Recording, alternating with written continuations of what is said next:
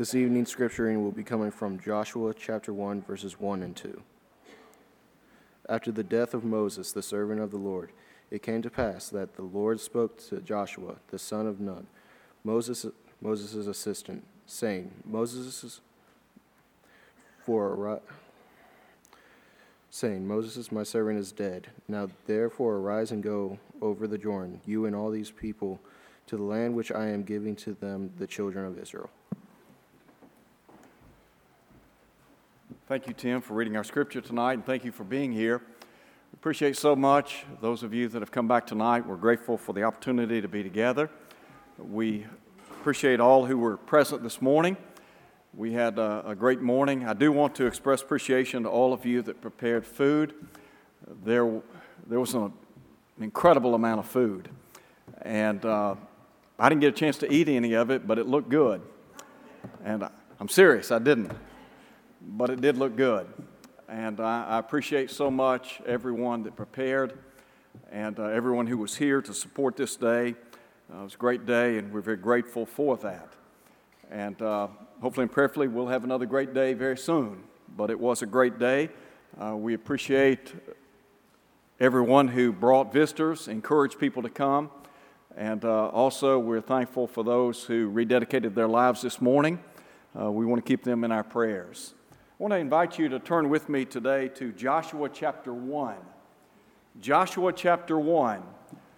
We're going to be talking tonight about on the road to the promised land. In the Old Testament, there are many types or shadows that are a prelude of good things to come. The land of Canaan was a land that was spoken of in days gone by as a land flowing with milk and honey. It was, as you well know, the promised land. And that was the goal of the children of Israel, to reach that promised land. Today, those of us who belong to the body of Christ, we too have our sights set on a promised land, don't we? The promised land that we look forward to, that we anticipate, is a place called heaven. And just as the children of Israel of old, as they marched toward that great land flowing with milk and honey, we too, by faith, through the eye of faith, look forward to one day being in that land of rest. And so I want us to look at Joshua chapter 1. I think that there are a lot of principles that are applicable to us today as we try to live the Christian life. There are really three very specific things I want to share with you in our study today as we look at this chapter, and really this is a transitional period. And I'll have more to say about that in a moment or two, but I want to begin by noting with you the command to Joshua. And I want you to note with me as we think about this command, a command that had been given by God. It was a sobering time in the history of the Israelite nation. So if you look at chapter 1, verse 1, listen, if you would, to how the book begins. After the death of Moses, the servant of the Lord, it came to pass that the Lord spoke to Joshua, the son of Nun, Moses' assistant, saying, and now listen to what it said, Moses, my servant, is dead. Now you think about a sobering time in the history of the Israelite nation. Moses had been the great leader and lawgiver of ancient Israel. Moses had been, as we would say, the face of the nation, hadn't he? As a matter of fact, in Deuteronomy chapter 34, the Bible tells us that the Lord knew Moses face to face. And so, in terms of leadership, in terms of one that the children would have looked to for authority, this was the guy. For some 40 years, Moses had been the leader and lawgiver of ancient Israel. And now God is saying to Joshua, and not just to Joshua, but also to the children of Israel as a whole, Moses, my servant, is dead. Now, there are transitional times in life, aren't there? Now, think about it, in the history of the Israelite nation, this is one of the very pivotal transitional times, isn't it?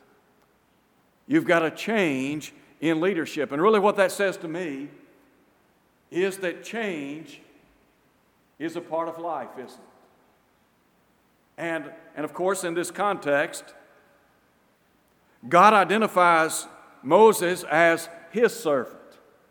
What a compliment. You know, you think about all the attributes that no doubt characterized the life of Moses. But God said concerning this man, and I think he was a great man, God said, he is my servant. When it's all said and done and life is over, will God be able to say of you that you were his servant? That you were faithful in his servant, in his service? Well, Moses, not perfect, but he was a faithful servant. And so, life, as we say, is filled with transition. And the world in which we live is filled with change. It happens in the church. It happens in various corporations all around the world, doesn't it? In the realm of athletics. You have change always taking place. And yet, despite the fact that Moses has now died, God summons Joshua to step up to the plate, doesn't he? Now, I said a moment ago, it was a sobering time in the history of the Israelite nation. Not only was it a sobering time, but I would say it was a significant time in the history of the Israelite nation. Significant because it is a transitional period. Significant because Moses, this great leader and lawgiver, the face of the nation of Israel, has now died. And God is summoning Joshua to assume that mantle of leadership, isn't it? And there are two things that come to mind here. Number one, Joshua was prepped for leadership, wasn't he? This wasn't by accident. Note, if you would, again what the text says. In verse 1, after the death of Moses, the servant of the Lord, it came to pass that the Lord spoke to Joshua, the son of Nun, Moses' assistant. Back in Exodus chapter 24, the Bible speaks of Moses and his assistant, Joshua. Do you think that Joshua had the opportunity to be mentored by Moses, to have learned from him? Think about the greatness of Moses, and Joshua was a great man as well. And Joshua is going to command or lead the children of Israel into the promised land. But he had the opportunity to work, to serve under Moses, didn't he? You remember when the spies were sent out to survey the land of promise? 12 spies sent out, only 2 came back and gave a favorable report, didn't they? Joshua and Caleb. And Joshua and Caleb, their mindset, their attitude was, look, we are more than able to go in and take the land. And so, this guy was prepped for leadership. And as I said a moment ago, we live in a day in a time of change. The world is changing. The church is changing, isn't it? Because there are constantly new people coming on the scene. There are old people, and there are other people that are passing from the scene, aren't they? So it's a time of transition. And so we might ask the question, what are we doing to prepare ourselves to stand in the gap, so to speak, when others leave the scene? Joshua was ready, wasn't he? A couple of weeks ago, I had the opportunity to preach in a meeting in the southern part of this state, in Waynesboro. And Sunday, they had services in the morning, and then in early afternoon, they had another service. And so we were basically done by 2:30 in the afternoon. So that evening, I plugged in to watch the services that were streamed here on that night. As I sat watching the services that night. And specifically, as I listened to Jared preach, and he's not here tonight, so I can say this. But as and listen, I'm being dead serious here. As I listened to him preach, I thought to myself, you know what? If I were to leave tomorrow, this place would never miss a beat. And I mean that. And if it weren't Jared, it'd be somebody else. But what I'm trying to say is we are all replaceable, aren't we? I listened to Jared and I thought about how much he's grown, how knowledgeable he is. And I thought, you know what? He has become a great preacher. And so, you know, in one sense of the word, that's encouraging. And we need younger people who are preparing and making preparation to serve in the church, whether it be as a preacher, as an elder, as a deacon. Let me tell you what, it's a lot easier to cultivate a guy to preach than it is to cultivate a guy to serve as an elder. It takes time. It takes a lot of seasoning. But there's coming a time when the church here will transition. And so what that says to me is people have to be ready to step up and to stand in the gap, don't they? Joshua was prepped for leadership, but here's the second thing, and I think this is really important. Not only was he prepped for leadership, but he was prepared for leadership. He was ready. When the time came, guess what? He was ready to step up and serve God. Are you ready? Are you ready to serve the Lord, whatever the need may be? Would you be the person that could step in and the work not miss a beat? Joshua was that man, wasn't he? Now listen to what God said to Joshua. I think about in verse 2, after having said, Moses, my servant, is dead, here's what he said. Now therefore, arise and go over this Jordan, you and all this people, to the land which I'm giving to them, the children of Israel. Every place that the sole of your feet will tread upon. He said, I've given you, as I said to Moses, from the wilderness and this Lebanon, as far as this great river, the river Euphrates, all the land of the Hittites and to the great sea, toward the going down of the sun, shall be your territory. Now, Moses, when you think about the thing that Moses wanted the most, what was that? Didn't he want to go to the promised land? And yet, because he disobeyed God, he was prohibited from entering the promised land. But he got to see it, didn't he? Do you remember turn back with me if you would, just very quickly, to chapter 34 of Deuteronomy.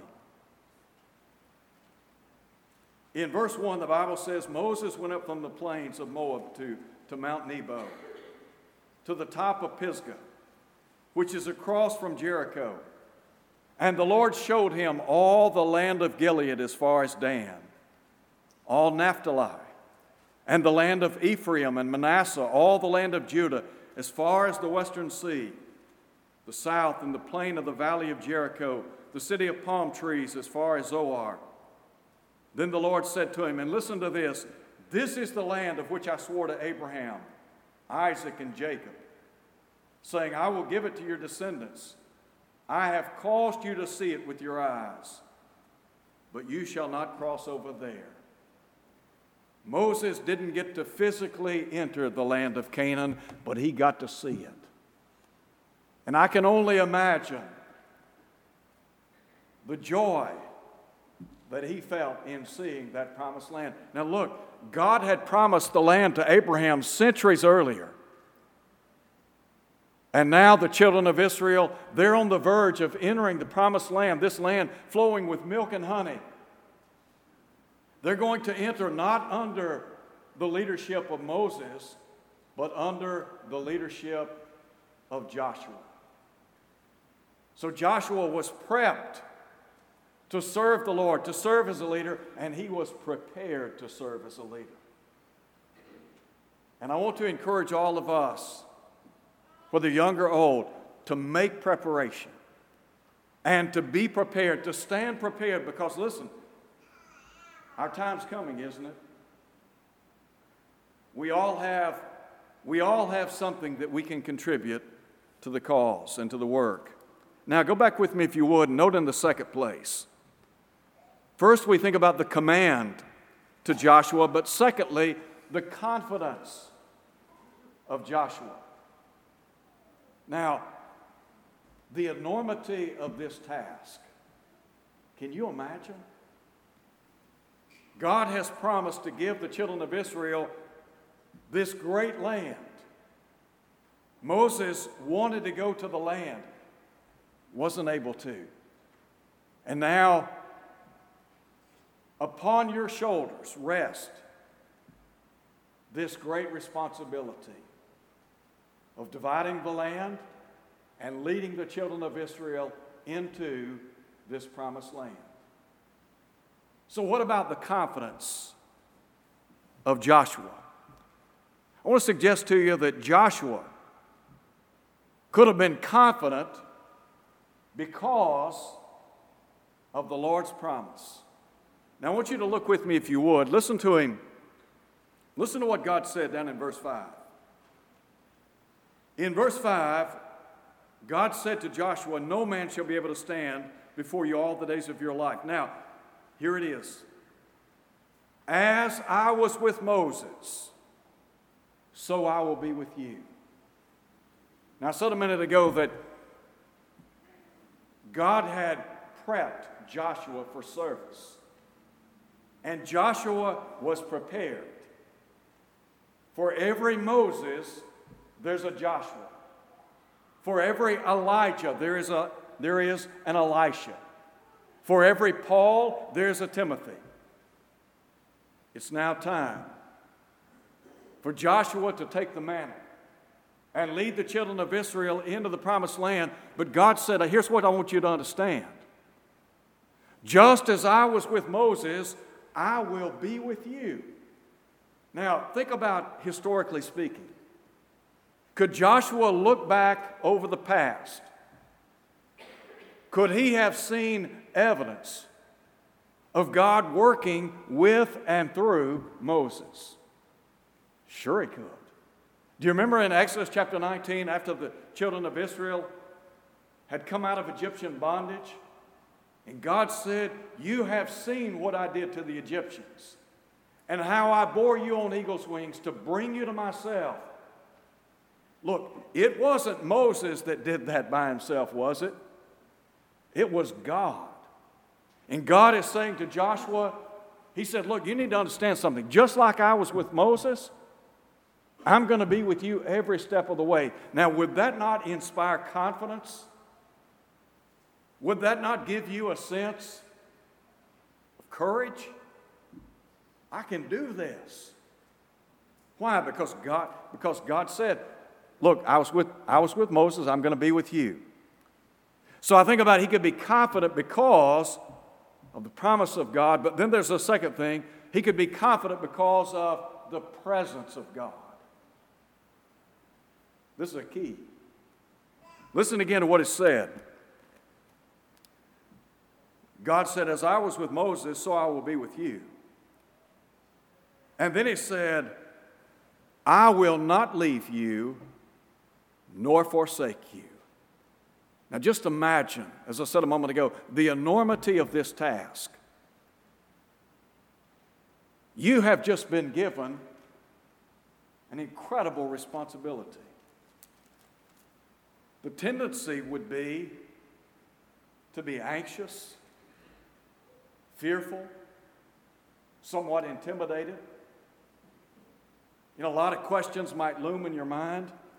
Am I ready for this? Can I do this? I'm just one man. And yet God said, you need to understand something, Joshua. I will never leave you nor forsake you. So we think about the Lord promising to stand with Joshua. could ask you a question tonight. Has God promised to stand with us? Whatever work we're involved in for His cause, will He stand with us? Didn't God say through the Hebrew writer in chapter 13, I will never leave you nor forsake you? That's exactly what He said to Joshua. So God is promising Joshua. God is saying to him, look, you need to understand, Joshua, I'm not only going to stand with you, I'm going to stand by you. I'm going to be at your side every step of the way. Now, would that encourage you? You know, you think about some of the tasks that we have in this life and the various circumstances that we face from day to day. Some good, some not so good. Some positive, some negative. Are there joys in life? Yes. Are there frustrations? Absolutely. Life isn't perfect, is it? And you think about the responsibilities and duties that we have in life. But to know that we have a God who will stand with us and by us. Nothing escapes His eye, does it? Didn't Solomon write in Proverbs chapter 15, the eyes of the Lord are in every place, beholding the evil and the good? You know, you think about God is saying to Joshua, He's saying, look, I'm going to be with you. Now, drop down if you would and look at verse 9. In verse 9, God said, have I not commanded you, be strong and of good courage, do not be afraid, nor be dismayed, for the Lord your God is with you, and I would underline or underscore the term, wherever. God said, I will be with you wherever you go. Is that not true today? Wherever you go, read Psalm 139 this week. When you get a chance to read the Bible this week, read Psalm 139. In Psalm 139, the psalmist talks about, number one, the omniscience of God. The fact that He knows everything. As a matter of fact, he said, there is not a word on my tongue, but lo, O Lord, you know it all together. Not only is God omniscient, but God is omnipresent. He is everywhere. And the idea is that there is nowhere that we can go to escape the presence of Almighty God. That's what He's saying in Psalm 139. And God is saying to Joshua, look, wherever you go, whatever task you undertake, you need to understand something. I will be with you. When Jesus gave the Great Commission in Matthew 28, didn't He say, and lo, I'm with you always, even to the end of the age? I think about Paul in 2 Timothy chapter 4. Paul has been arraigned. He's facing death.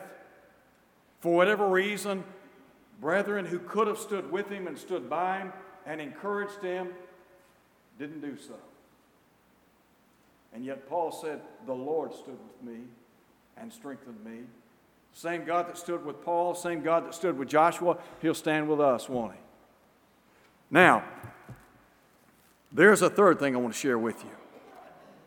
It has to do with the consecration of Joshua. And really I think there are two very important points to think about. Number one, Joshua was to be consecrated to the Word. So listen to what he says. Listen, if you would, to what he said down in verse 7.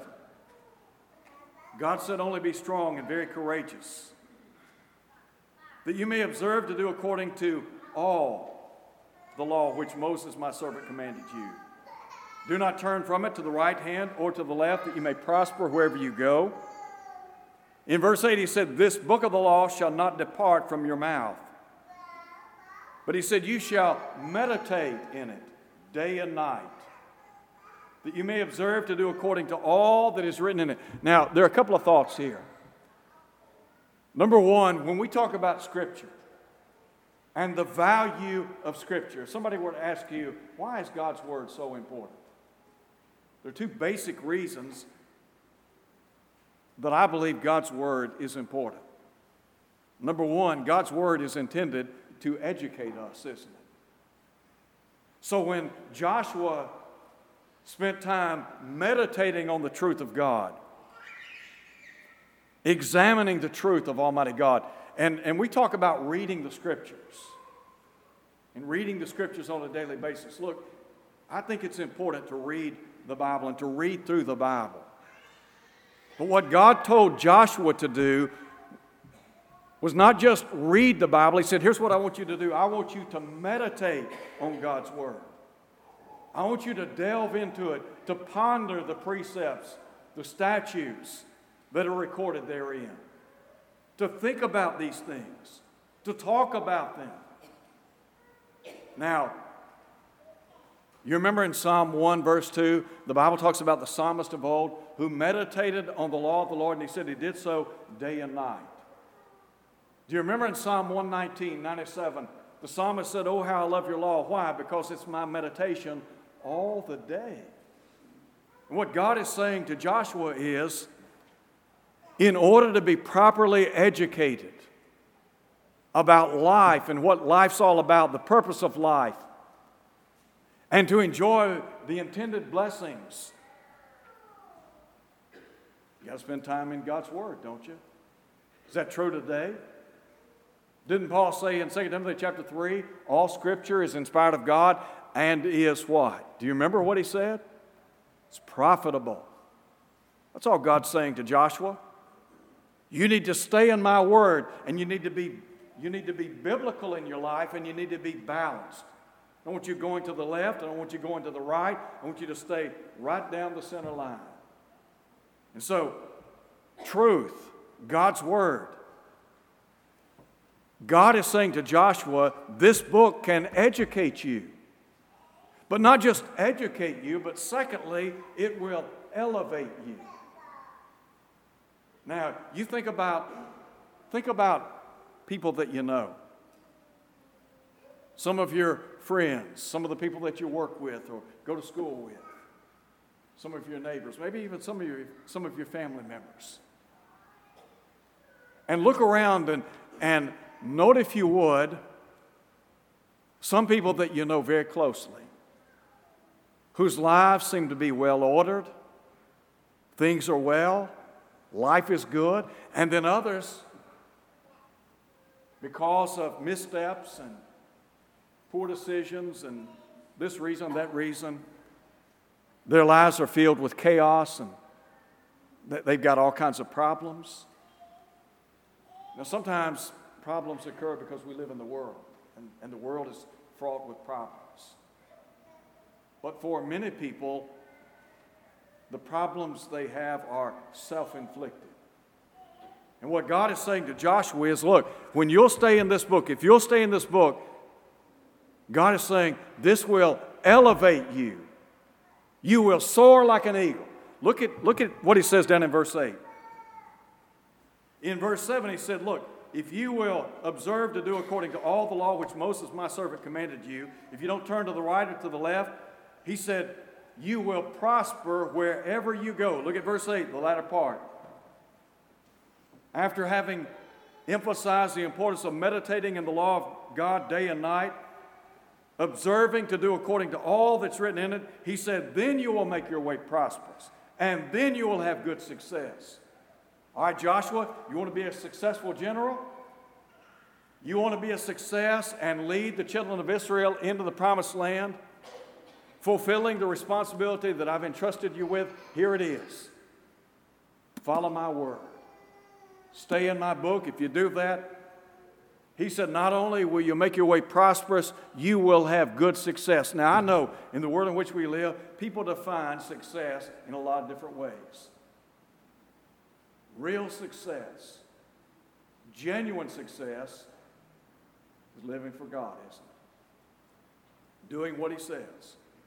And what God is saying to Joshua is, look, if you'll just follow what I say, what I outline in my word, I can tell you what, you're going to prosper and you're going to be successful. Is that not true today?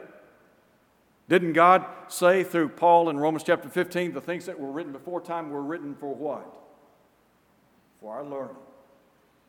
So if we do what he did, can we derive the same benefits? Sure we can. So, he was to be consecrated to the word, and secondly, he was to be consecrated to the work.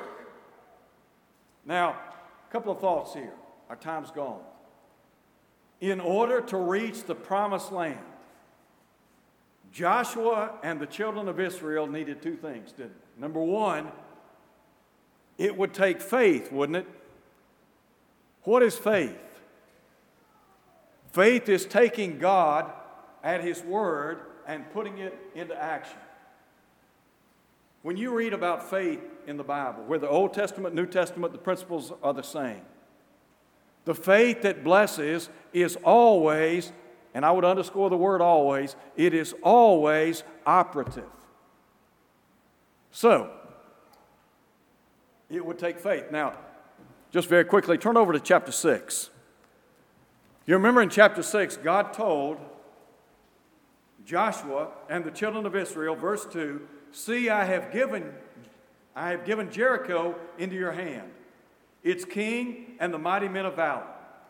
In order to take the promised land, it would have required faith on their part, wouldn't it? God said, "Here's what I want you to do. 6 days, I want you to walk around. I want you to walk around the walls of the city. On the 7th day, I want you to march around the walls 7 times. And then the priests are going to blow the trumpets. And what's going to happen? The walls are going to come tumbling down, aren't they? Now, historically speaking, God just said to Joshua, okay, here's what I want you to do in order to take Jericho. It's going to take faith, right? All right, so Joshua, do you remember the last time we took a city and I told you to do this? You remember that? Remember when I told you to march around the city 6 times? On the 7th day, we're going to march around it 7 times. The priests are going to blow the trumpets. The walls are going to fall down. You remember that time? There wasn't a previous time, was there? No. He didn't have that kind of experience to draw on. So God's telling him, from a military standpoint, strategically speaking, okay, here's how the city's going to come tumbling down. Do you not think that would take a lot of faith? I mean, can you imagine you are the general, you're the leader, and God said, okay, here's how we're going to take Jericho. We're going to march around the city for 6 days, 1 time every day. On the 7th day, we're going to march around it 7 times. The priests are going to blow their horns, and guess what? The walls of the city are going to fall down. Would it not take faith to do that? Would for me. So it would require faith, but then secondly, it would require faithfulness, wouldn't it? Did God mean what He said about walking around the walls of the city 1 time for 6 days? On the 7th day, what if they just walked around 1 time? Would that have worked? Wouldn't it take faithfulness on the part of the children of Israel and on the part of Joshua for the city walls to tumble down? And then you remember God also instructed them down in verse 17 with regard to the city. He said it's doomed for destruction. In verse 18 he said that they were to keep themselves from the accursed things. He said, lest you become accursed when you take of the accursed things and make the camp of Israel a curse and trouble it. Do you remember in chapter 7 making the transition? Do you remember what was recorded? Verse 1, but the children of Israel committed a trespass. Achan had taken of the accursed things. As a result of that, he and his family members were stoned and burned. To reach the promised land, what would it take on the part of Joshua and the children of Israel? 2 things, faith and faithfulness, okay? So if the promised land was a type of the rest that we anticipate one day, and we are on the road to the promised land, aren't we? How then are we going to get there? What are the ingredients to be successful? 2 things, faith and faithfulness. Same as then. You want to go to heaven? You want to get to that land of rest? then be a person of faith and be faithful. Because you see, the Lord has promised those who are faithful with the crown of life, James chapter 1, verse 12. Tonight, I hope and pray that we are all on the road to the promised land. Joshua and the children of Israel, they were on the road.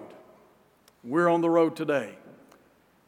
If you're here today, and let's just say you're not a Christian, you're not on the road to the promised land, well, what would you need to do? Well, you need to have faith, don't you?